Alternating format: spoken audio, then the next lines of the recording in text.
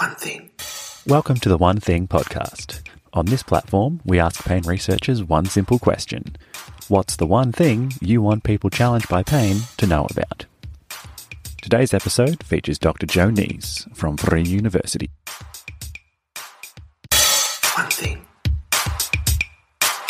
Joe, what's the one thing that you want people who are challenged by pain to know about? I want them to reflect on their own situation and whether they prefer themselves to continue relying on short-term pain relief. Because that's what the majority of people suffering from pain do. They continue to rely on short-term painkillers, and that can be all kinds of short-term pain killers. And I'm not talking about drugs in itself. I'm talking about drugs in itself, but that's not the only thing I'm referring to. I'm referring to all kinds of passive treatments, all kinds of things that they can do to somehow get and apply a real passive coping strategy. Relying on hands-on manual therapy, relying on dry needling, relying on massage therapy, acupuncture, all kinds of short-term painkillers. That's what we call it in the clinic when we're treating pain patients. And of course, it's not us deciding what they should do. It's them deciding, But we discuss it with them and we explain to them that it makes sense for them to think that those therapies are a relief to them, because in most cases they are, but only in the short term. And when you confront a patient with that it's only a short-term pain relief and it doesn't make them better in the long term, they support that idea. They acknowledge the fact that it's only a short-term pain relief that they get from these types of treatments, and that in the long term it's probably making their situation worse because it's preventing them to invest in long-term pain relief. And even probably more important than long-term pain relief is getting the control back in their own life and increasing their quality of life.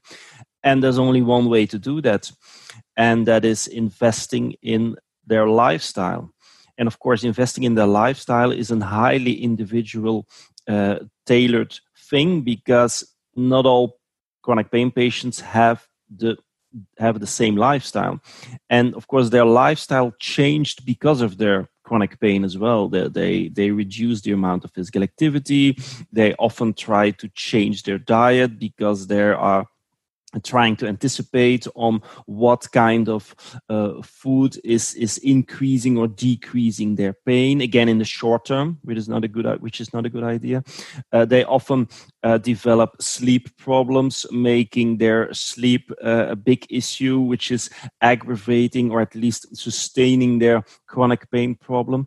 So their lifestyle is a big issue, but it's always highly individually different. So it needs to be tailored individually, and that's why therapists are out there to coach them, to assist them in getting or adopting a much more adaptive lifestyle to combat their chronic pain problem. And the main thing about adopting a more healthier lifestyle is increasing their quality of life and getting control on their life, because also the passive treatments, the short-term painkillers, are not allowing them to control their own life, and that's a huge thing for chronic pain patients. And that's also something they should know from the beginning, that if they change from short-term painkillers to long-term control in their own life and to investing in a lifestyle change, you can only get results from that in the long term. But of course, the two go hand in hand. It's not that they can continue with the short-term painkillers and also start investing in lifestyle.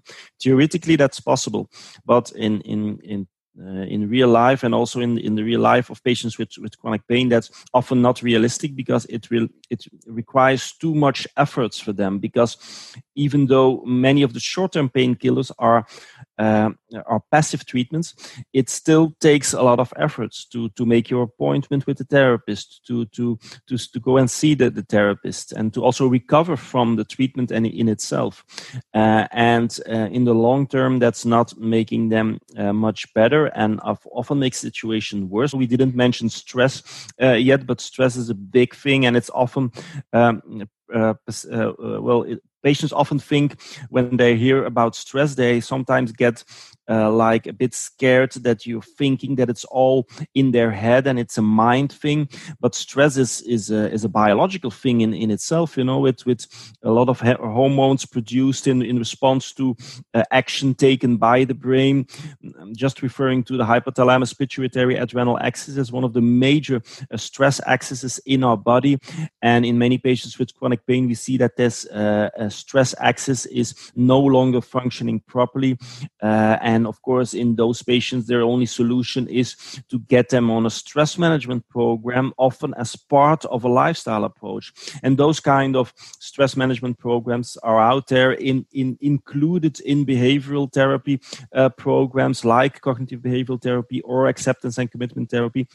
But they can also access stress therapists or therapists who are focusing really on teaching them stress management skills. Many physios are able to do that. So it's out there, but patients should have an open mind and not think of those type of therapies as just being a psychological treatment, because they have a very strong physiological background and foundation. Yeah, so it's a gradual progression from short-term treatments across to long-term treatments. But do they need to have shifted their focus away from pain intensity and onto function, or is there any shifts in mindset that are required? Yeah, that's a very good one, and I think the main thing there is to change and increase their understanding about pain. That's very key to making that switch. And that's also the one thing that is needed to make the right decision, because we're never telling patients, okay, you should do this or should that. No, it's up to them to make the decision. And we always give choices to them. And what we do in our clinic is the first thing we do is we explain pain to them. Explaining pain and explaining that chronic pain is not just a purely psychological thing, but it's a physiological problem, including often hypersensitivity orchestrated by the brain and other issues, including the malfunctioning of many of the stress response systems.